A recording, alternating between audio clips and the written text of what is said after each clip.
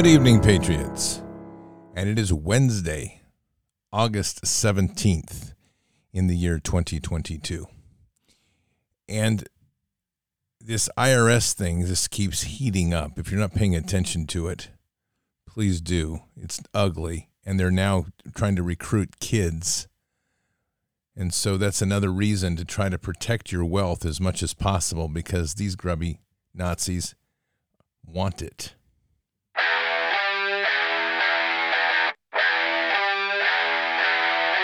Inflation is real. The CPI is at another 40-year high, hitting 9.2%, and real inflation on daily goods, bread, milk, meat, gas for your car, even rents, are at over 30%. The recession is real. If all your money is in the market or tied up in U.S. dollars, you're messing with fire. It's critical for you to take a hard look at diversifying your savings into gold and silver. That's where the professionals at Birch Gold come in. Text BARDS, B-A-R-D-S, to 989898 and get a free information kit on how to diversify and protect your savings with precious metals. With an A-plus rating with the Better Business Bureau, countless 5-star reviews, and thousands of satisfied customers, gold is the right investment to make now. Text BARDS to 989898 and get real help from Birch Gold today. Again, text BARDS to 989898 to claim your free, no-obligation information kit on how to protect your hard-earned savings with gold. And that's text BARDS to 989898 and get your free information kit, and you will not be disappointed. They're good folks over there at Birch Gold. So before we dig in, we're going to do some more Isaiah, but I wanted to just go over a couple of headlines, one which is quite disturbing. There's an IRS program, recruitment program for high school and college students called the Adrian Project or Adrian Project. On Tuesday, Joe Biden signed an Inflation Reduction Act, a $750 billion health care tax and climate package into law at the White House. With this law, the American people won and the special interests lost, Biden said during his signing. As the hand puppet says, what BlackRock wants you to speak. For a while, people doubted whether any of that was going to happen, but we are in a season of substance, he says. I don't have any idea what he's saying. The bill would allocate $369 million for green energy and $750 billion for health care. The IRS would receive $80 billion. The funding would mark a 600% increase for 2021 from the Bureau that received $12.6 billion. If you don't think that they are trying to turn America into a fascist state, you're wrong. This Project Adrian has children, high school kids, wearing IRS CID police vests and pointing mock guns at each other. Yeah, that's what we're up to here. So this is a problem. It's going to continue to be a problem. The bill would also add 87,000 new IRS employees to harass and abuse working Americans and their political opponents. I'm just going to say it. If I could get into a place of like the presidency, or if I was a governor, I swear anybody that worked for the IRS would get a warrant put out for their arrest, and you'd face charges of treason. And I'll tell you, that's the only way Patriots are going to win this thing. So here's another. For years, the IRS has been running a recruitment program called the Adrian Project, during which high school and college students are given tactical vests and fake firearms and instructed to make mock arrests of individuals wanted for tax-related offenses, as reported by American Military News. This is called brainwashing, is what that is. During the Bush administration, Adrian College co-sponsored the first ever seminar conducted by the IRS Criminal Investigation Division, CID. That's what that is. So, yeah. And so you're going to probably start hearing patriots say, oh, don't worry. That's just a cover or operation so they can slip the military people who didn't take the vax into those places and give them jobs, and so they can work to save America. I'm telling you, that's like taking a viper and putting it in your bed and saying he's not going to bite. I actually did have, in one instance, when I was living down in Georgia, I was getting ready to go to bed one night, and I pulled my pillow back, and there was a brown recluse under my pillow. Let me tell you, that has a way of kind of freaking you out. And this sucker just sat there and kind of pulsed his legs and looked at me like, you ready to be bitten? I'm like, not a chance. I'll tell you. IRS, and this is a perfect comment, IRS is armed Antifa. I just saw that on the chat. That's perfect. Yes, they are.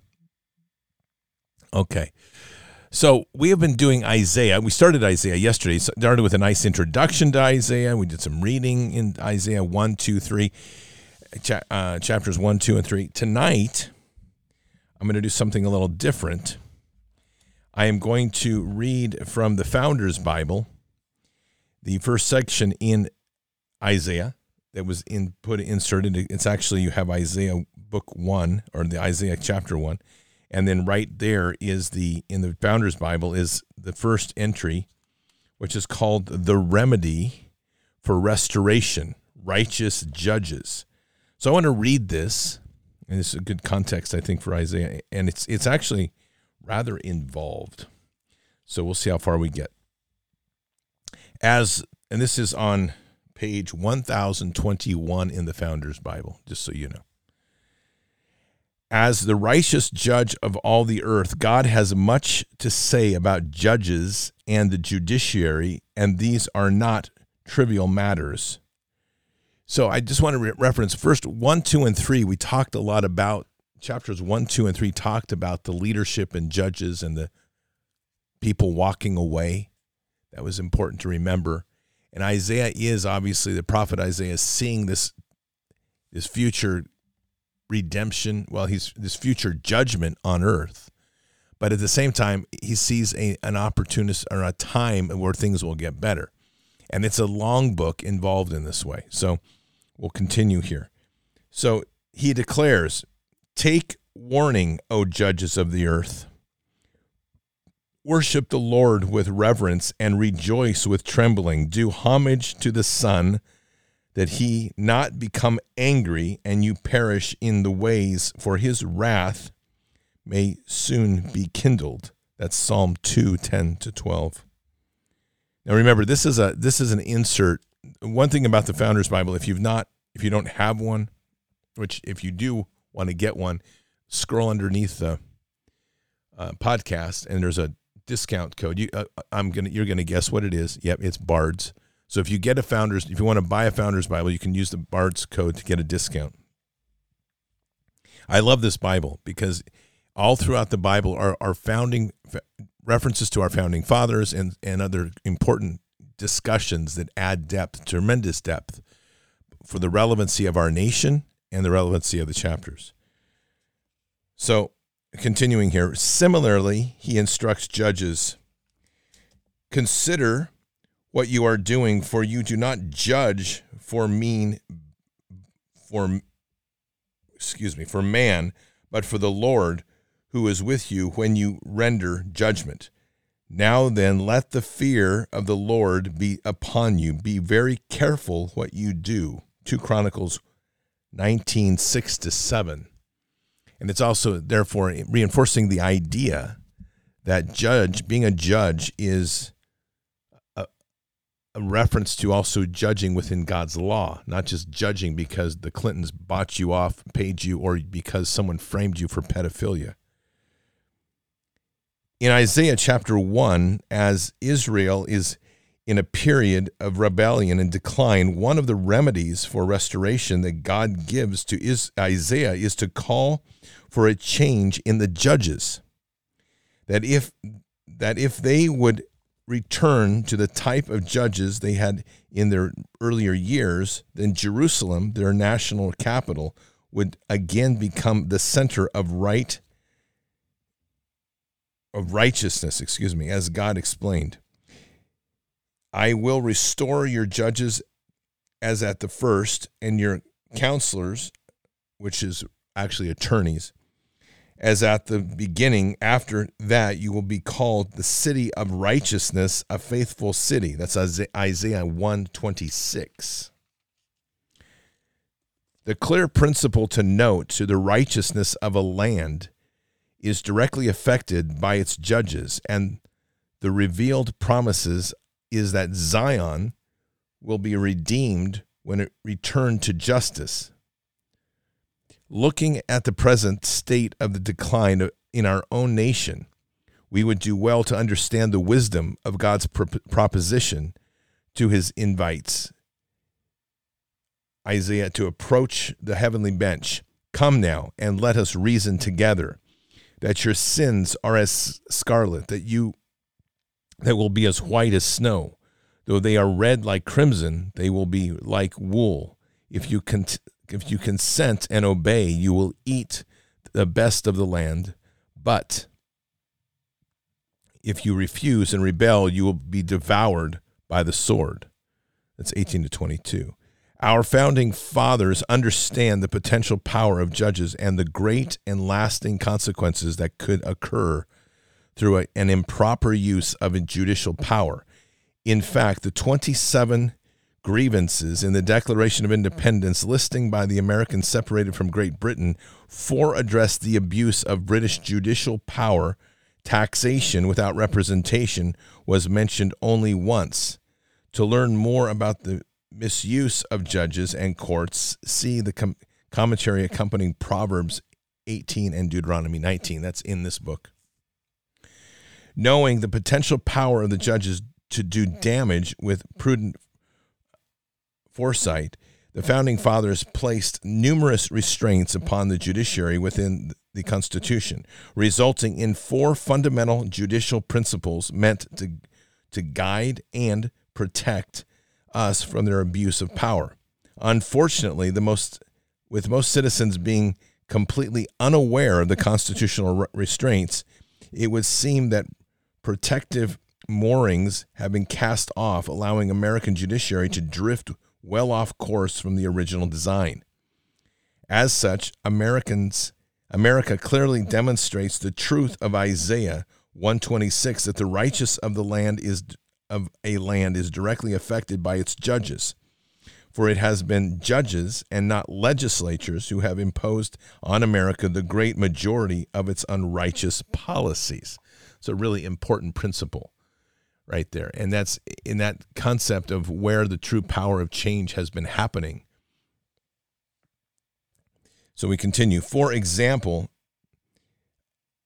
abortion on demand was not instituted by legislatures, but rather by judges who declared it to be a national policy. In fact, the Supreme Court had to strike down anti-abortion laws in 46 states to achieve its will. Similarly, the movement from same-sex marriage was initiated by judicial decisions demanding that state legislatures set aside 4 centuries of American laws defending marriage as the union of a man and a woman. Likewise, prohibitions on prayer before school, athletic events, and graduation, and exclusions from the 10 Commandments and other religious acknowledgments in classrooms are not the result of legislatures, but of judges. This truly affects what God said. This truly affirms what God said in Isaiah 126. The righteousness of a land is directly affected by its judges. If we are going to find our way back, we need to lay hold of God's remedy for restoration and seek to return to the land of judges we had at first. The founders established 4 constitutional precepts for Americans must regain if we are to see unrighteousness imposed on America the judiciary reversed. As we approach the bench, come, let us reason together.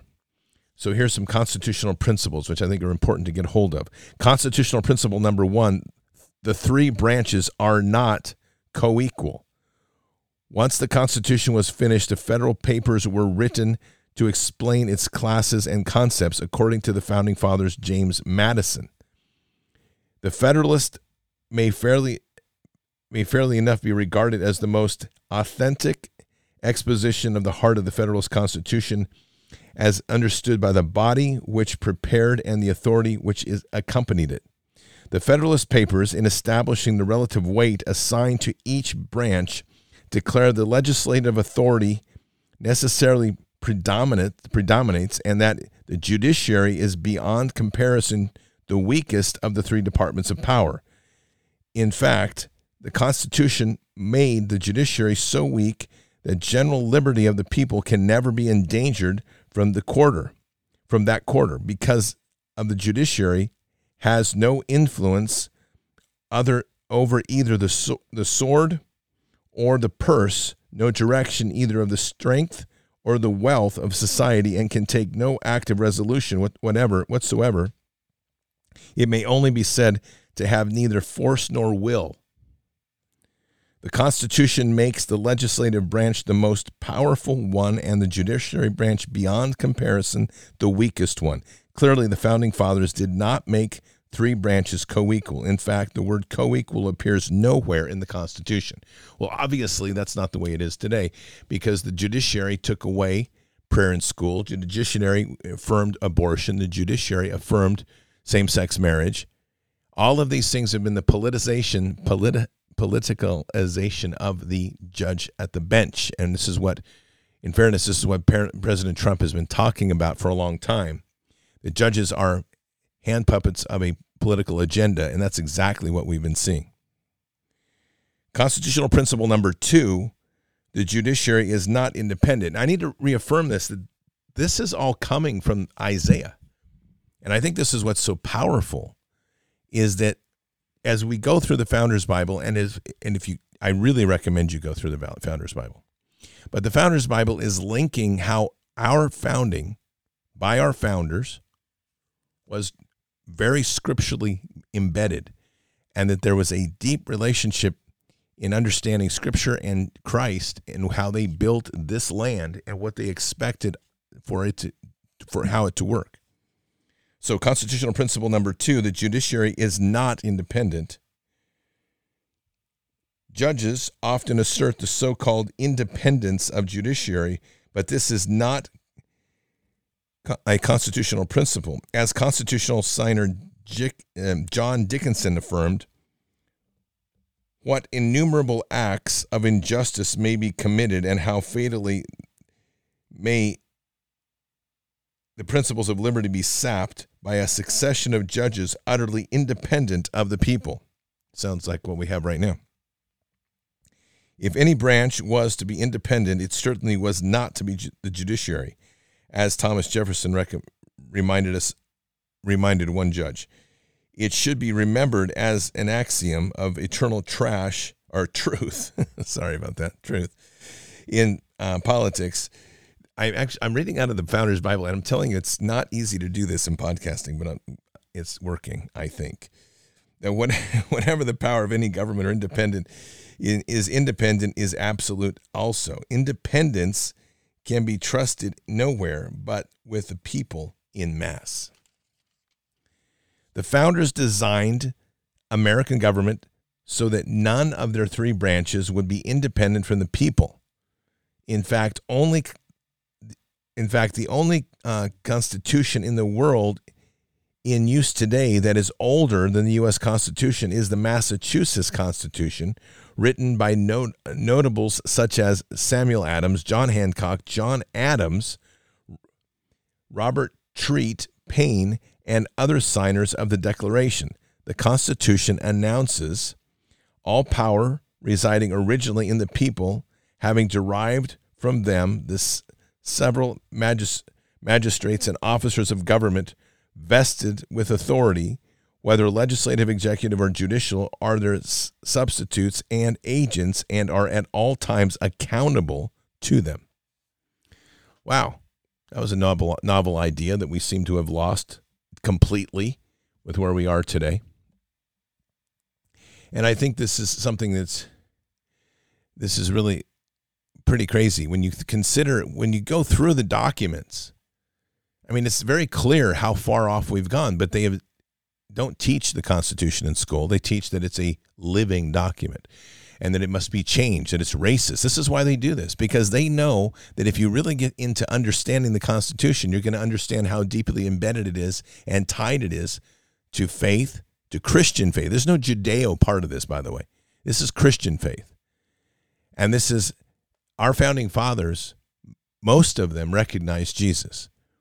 What they pushed back against, and what you get in your garbage teachings in school, is that many of them hated Christianity. That is not true. They pushed back against the church, especially the churches in Europe that were being run by people like former Romans in the Roman Catholic Church, etc., that used the church as a front to create war and to run money laundering and banking. This was their objection, and this is where a lot of the objections came from, but they were very deep in faith. So, continuing, constitutional principle number 3, judges do not have lifetime appointments. That's interesting. Americans are regularly told that judges have lifetime appointments, but the U.S. Constitution disagrees. In fact, much of the original American opposition to British judicial abuse was directed at 2 fundamental flaws of the British system. 1, its judges were independent of the people, and 2, its judges had lifetime appointments. The Americans, therefore, ensured that when they created their own judiciary, that these 2 causes of judicial corruption would be precluded. The Constitution, therefore, explicitly declares the judges both of the Supreme and inferior courts shall hold their offices during good behavior. I have news. They're not being good. Their behavior is now bad. Especially if you're one of those like Sotomayor. You need to go. Terminate your contract today. Notice there is no mention in this clause or any other in the Constitution of lifetime appointments.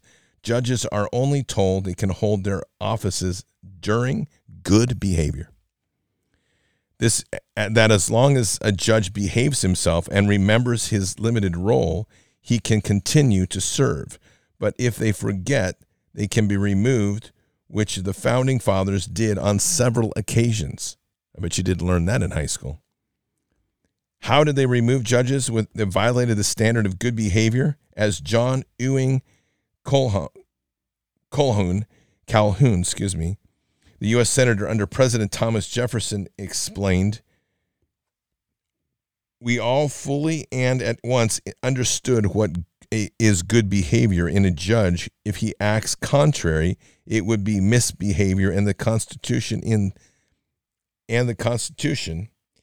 in that case was given a remedy for impeachment. Today, we have wrongly been told, and usually by judges, that judicial impeachment can be undertaken only in the moment of extreme circumstances, such as if a judge commits rape or murder. But the founding fathers made the threshold for impeachment very low and believed it to be a necessary tool to control judges because they knew how bad they could get. So strongly did they believe that they placed 6 separate clauses in the Constitution, either directly or indirectly addressing impeachment. No other subject in the Constitution receives such attention. Historic causes of the impeachment of federal judges have included such things as issuing an order that contradicted an act of Congress, judicial high-handedness, drunkenness, blasphemy. Well, I like that one. They'd all be gone on that. Excluding evidence from a trial, profanity. Oh, man. You can't get mad at them with any emotion then. These offenses certainly are not crimes, but they definitely are breaches of good behavior and thus were sufficient cause for removal of a judge. Founding Father Justice James Iredell, placed on the U.S. Supreme Court by President George Washington, strongly avowed that the use of impeachment was necessary to ensure good government. And he writes, every government requires it that's impeachment is what he's referring to. Every man ought to be amenable for his conduct. It will be only the means of punishing. It will not only the means of punishing misconduct, but it will prevent misconduct. A man in public office who knows that there is no tribunal to punish him may be ready to deviate from his duty, or her, Nancy Pelosi. But if he knows there is a tribunal for their purpose, although he may be a man of no principle, the very terror of punishment will perhaps deter him. Yeah, I would say so. The Constitution does not give judges lifetime appointments, but it does give means by which judges who do not observe the constitutional standard of good behavior can be removed. That's something. How deceived we are. Constitutional principle number 4. Judges do not have the final word about the constitutionality of a law. Now, isn't that something? Yeah, I bet you didn't know that either. Is this like Crazy World? I mean, you're going to be like, Bart, this isn't the Constitution. You're reading something completely different. Did you get this from like an alien show? It's like, no, it's our Constitution. We're living in the alien show. Like, we went into like Worlds and Beyond or Altered Universe or whatever. I swear. That's where we are today, because everything this is talking about doesn't work anymore. Continuing. Today, citizens are told that it is the unique responsibility of judges to review laws, and that judges have the final word over whether or not the law is constitutional. While the Founding Fathers agreed that judges did have a right to review laws, they disagreed that it was a unique responsibility of the judiciary, as Thomas Jefferson affirmed. He wrote, each of the 3 departments has equally the right to decide for itself what its duty under the Constitution without any regard to what the or others have decided for themselves under a similar question. Founding Father James Madison agreed. Nothing has yet been offered to invalidate the doctrine that the meaning of the Constitution may as well be ascertained by the legislature or legislative branch as by the judicial branch. So, in other words, they can determine their role without the other dictating it. Right now, if you notice what's happening, Congress is dictating to them, saying, "Oh, you need to affirm this law." That is not their role. But of course, it helps when everybody on the Supreme Court, or at least so many of them, are blackmailed by some financial scandal or some kid diddling event or whatever. Whew, what a mess we're in, I'm telling you. So, officials in the legislative and executive branches had taken oaths to uphold the Constitution, not necessarily decisions of judges. For, as Jefferson explained, judges are definitely fallible. Our judges are as honest as other men, and not more so. They have, with others, the same passions for party, for power, and the privilege for their core. That's correct. They are men of sin, like all of us. The Founding Fathers did permit judicial review, judges reviewing the constitutionality of laws. But, let's see here. Hang on a second.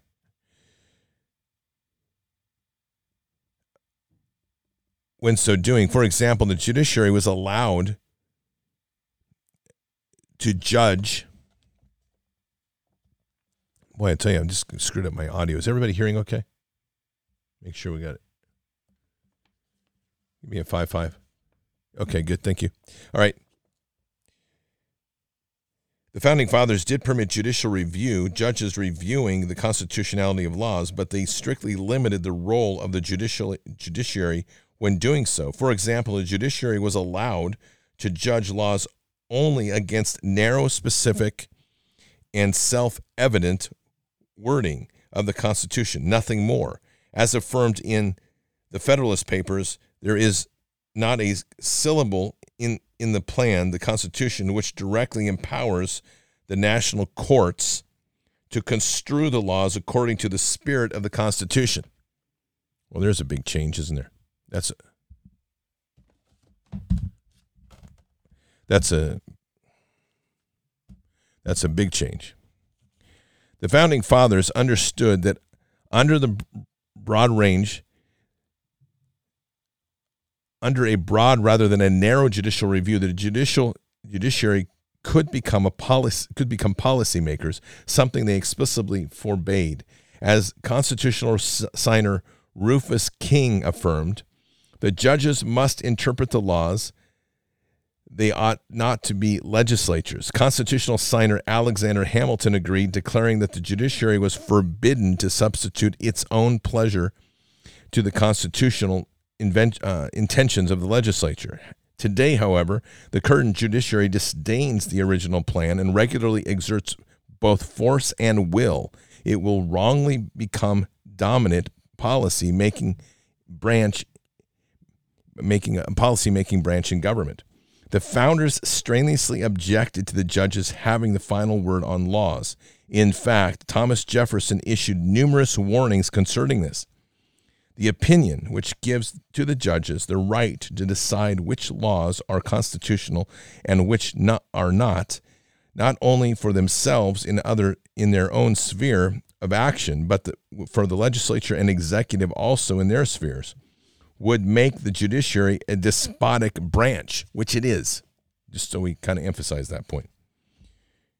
You seem to consider the judges as the ultimate arbiters of all constitutional questions, a very dangerous doctrine indeed, and one which would place us under the despotism of an oligarchy. The Constitution is erected no such single tribunal. The Constitution on this hypothetical is more a thing of wax in the hands of judiciary, which they may twist and shape into any form they please. Not that we haven't seen that.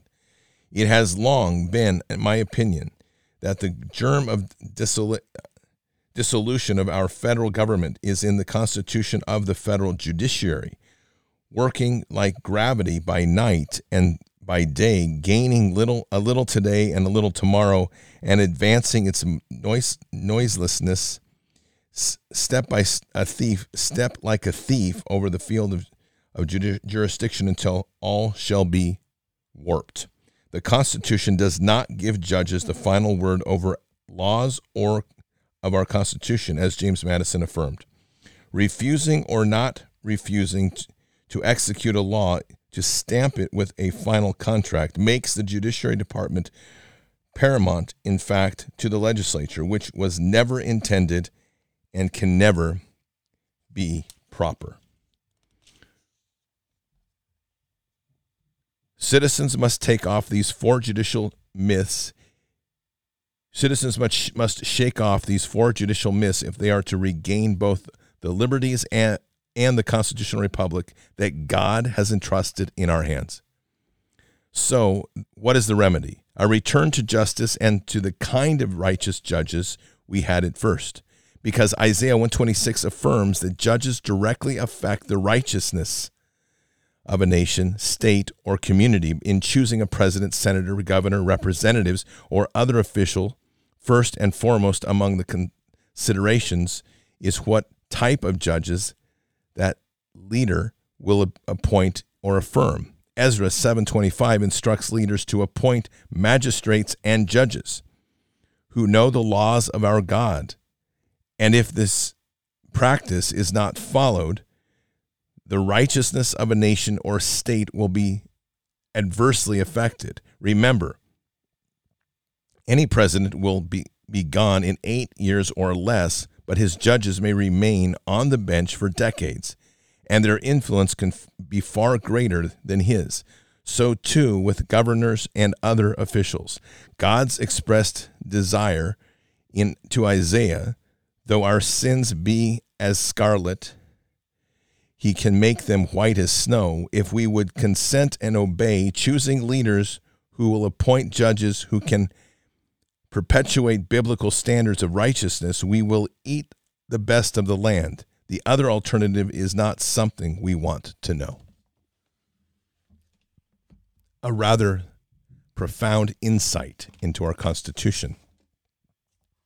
And that's right in the Founders Bible in the first chapter, in fact, of Isaiah. So we're going to continue here with a little bit of reading of Isaiah 4.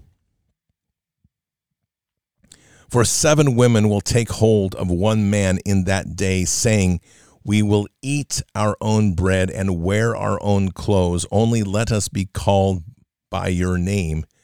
Take away our reproach. In that day, the branch of the Lord will be beautiful and glorious, and the fruit of the earth will be the pride and the adornment of the survivors of Israel. It will come about that he who is left in Zion and remains in Jerusalem will be called holy, everyone who is recorded in the life of Jerusalem. When the Lord has washed away the filth of the daughters of Zion and purged the bloodshed of the Jerusalem from the midst by the spirit of judgment and the spirit of burning, then the Lord will create over the whole area of the Mount Zion and over her assemblies a cloud by day, even smoke and brightness of a flaming fire by night. And over all the glory will be a canopy. There will be a shelter to give shade from heat by day and refuge and protection from the storm and the rain. The idea of judgment is the first part of Isaiah up to 39.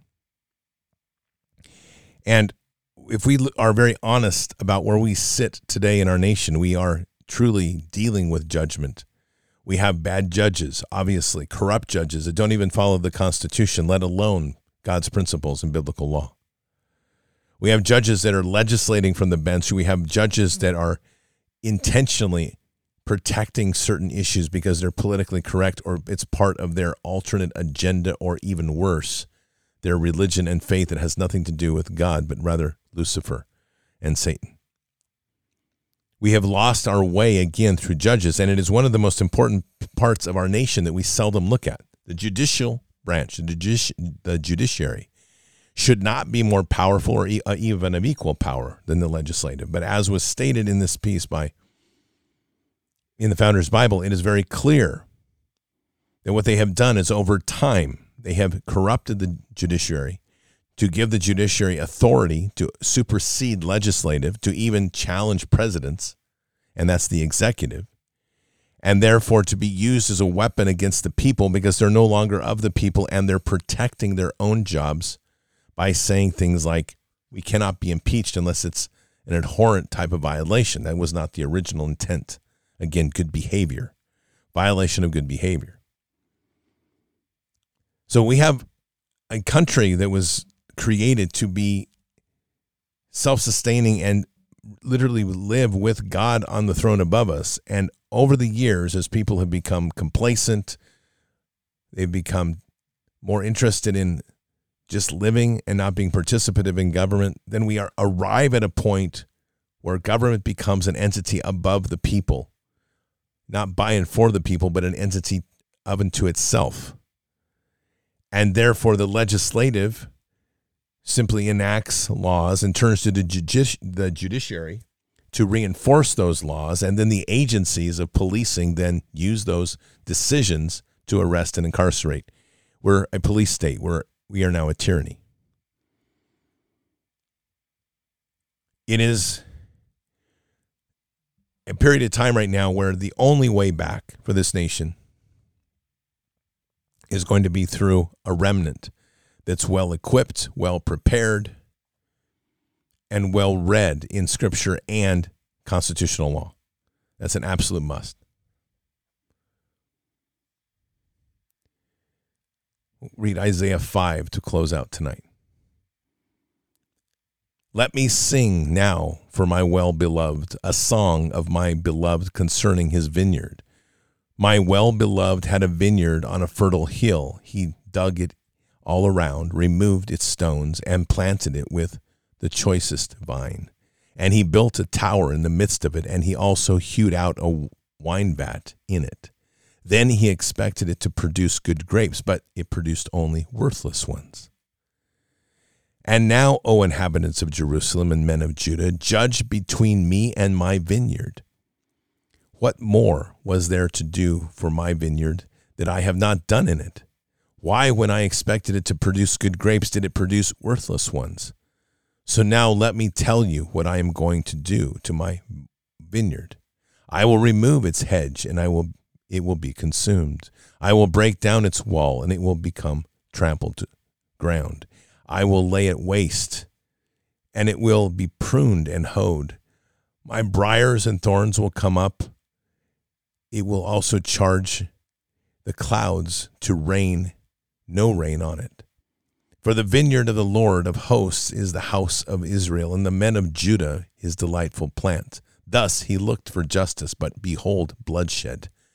For righteousness, but behold, a cry of distress.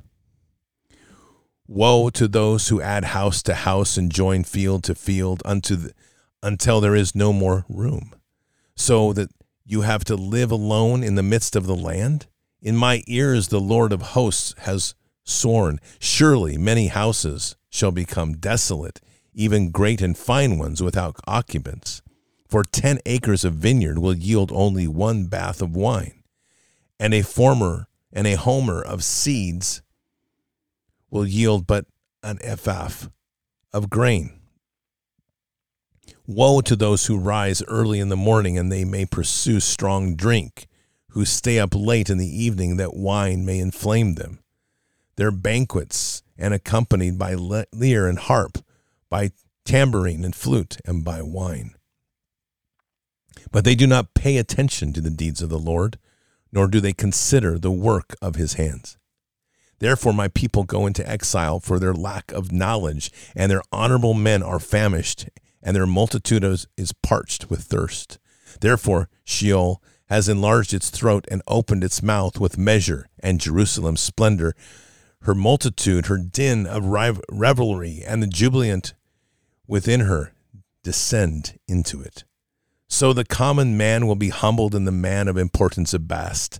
The eyes of the proud also be abased. But the Lord of hosts will be exalted in judgment, and the holy God will show himself holy in righteousness. Then the lambs will graze as their pasture, and the strangers will eat in the waste places with the wealthy. Woe to those who drag in iniquity with the cords of falsehood, and sins as if with cart ropes, who say, let him make speed, let him hasten his work, that we may say it. And let those purpose of Holy One of Israel draw near and come to pass, that we may know it. Woe to those who call evil good and good evil. Woe, who substitute darkness for light and light for darkness, who substitute bitter for sweet and sweet for bitter. Woe to those who are wise in their own eyes and clever in their sight. Woe to those who are heroes to drinking wine and valiant men in mixing strong drink, who justify the wicked for a bribe and make away rights of the ones who are in the right. Therefore, as a tongue of a fire consumes stubble, the dry grass collapses into the flame, and their root will become like rot, and their blossom blow away as a dust. For they have rejected the law of the Lord of hosts, and despised the word of the Holy One of Israel. On this account the anger of the Lord has burned against his people, and he has stretched out his hand against them and struck them down. And the mountains quaked, and their corpses lay like refuse in the middle of the streets, for all his anger is not spent, but his hand is still stretched out. He will also lift up a standard to the distant nation, and will whistle for it from its ends of earth. And behold, it will come with speed swiftly. No one in it is weary or stumbles, no slumbers or sleeps, nor is the belt at its waist undone, nor its sandal strap broken. Its arrows are sharp, and all its bows are bent. The hoofs of the horses seem like flint, and the chariot's wheels like whirlwind. Its roaring is like a lioness, and it roars like young lions. It growls, and as it seizes the prey, and it carries it off with no one to deliver it. And it will growl over it that day like the roaring of the sea. If one looks to the land, behold, there is darkness and distress. Even the light is darkened by its clouds. Patriots, I would just say this. When I read Isaiah, I see us today. So much is parallel to where we are, and so much has been lost by the sheer will of the people. A walking away from the Lord, thinking that we are somehow living in this time when God is not important, when nothing is important except self. We're destined to fall and fall miserably. And the point that's probably worse about all of this is that those in power that are continuing to offer this pathway, the wide gate, that easy gate and path to destruction, know all this. They know very well what they're doing. They know very well they're working in violation of God, but they're offering it all in terms of choice, free will. And as we make those choices as a nation, the nation shall be judged. We sit at a very critical time. We're on a precipice. And the more that we sit silent, the more that we do nothing and let these acts of criminality, these acts of blasphemy continue in this nation with saying nothing, the more that we too are guilty of the crime. It is when we read Isaiah, we're reminded that God will express judgment on a nation, not to push it away, but to ultimately bring his people back. But it will be difficult and it will be painful. If we think somehow we're going to escape this, I think we're fools. We have a responsibility as a remnant to prepare ourselves, to make the word known, to be speaking loudly and speaking boldly and letting people hear those words, to hear the words of God, to hear the messages from Christ, and to speak it passionately from where you are and to live it as well. And as we do those things, we're at least holding the path that God needs us to hold as the storm rips apart the evil and the nation. It goes through a process of repentance, redemption, and reset. Quite a path we're on. Let us pray.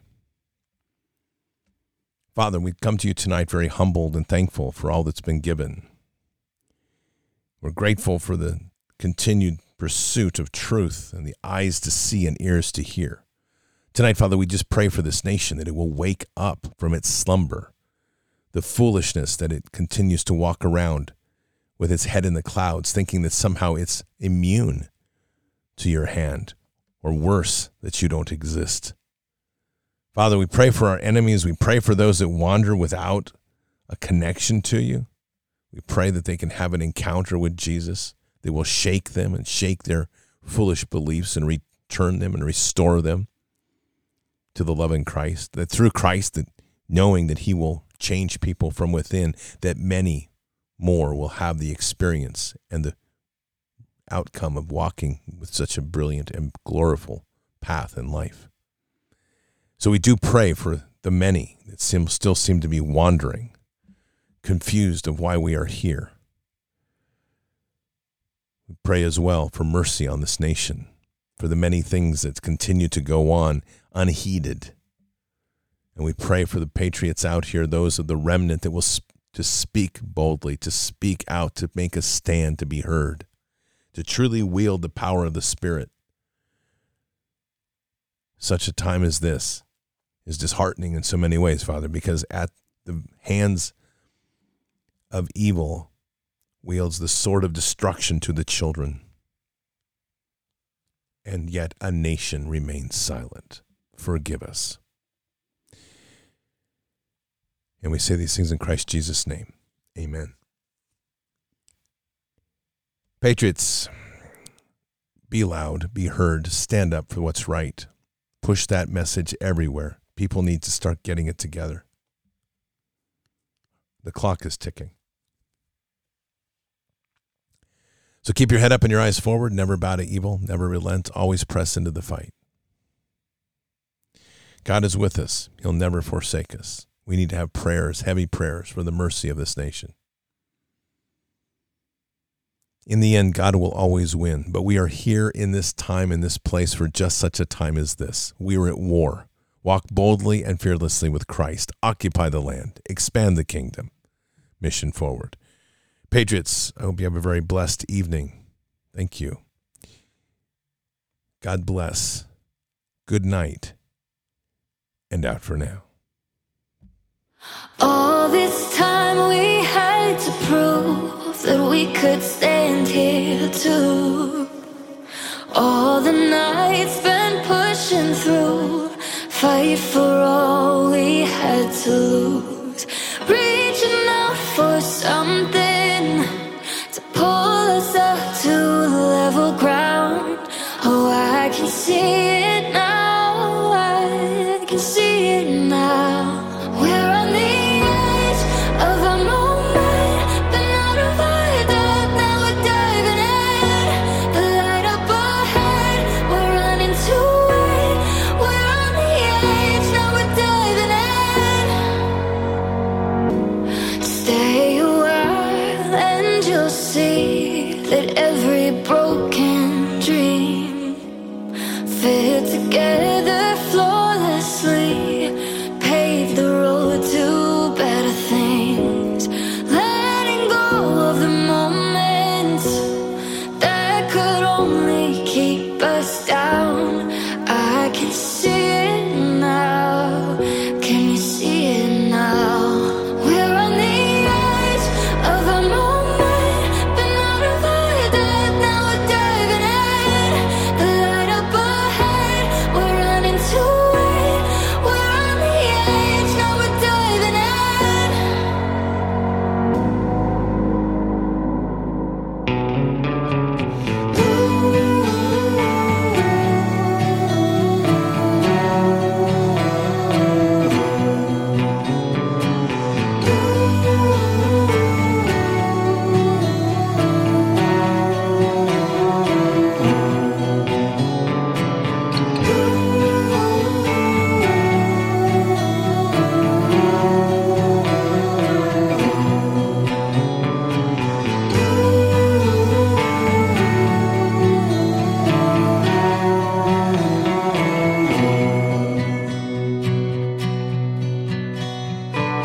Golden sun sets down over the hill where the lost got found. Reaching through somehow. Oh, you're an island when the world is too loud. When the seasons change, I know the space between us will stay the same.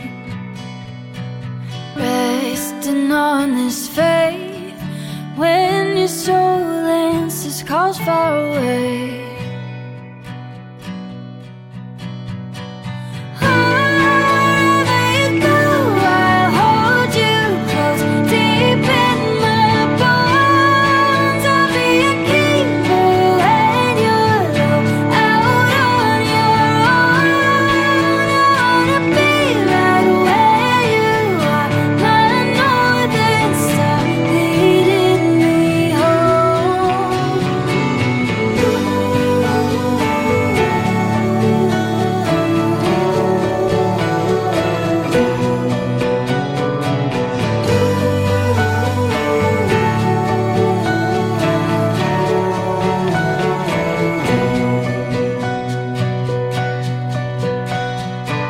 Drifting like the tides out on the freeway, let it ease my mind.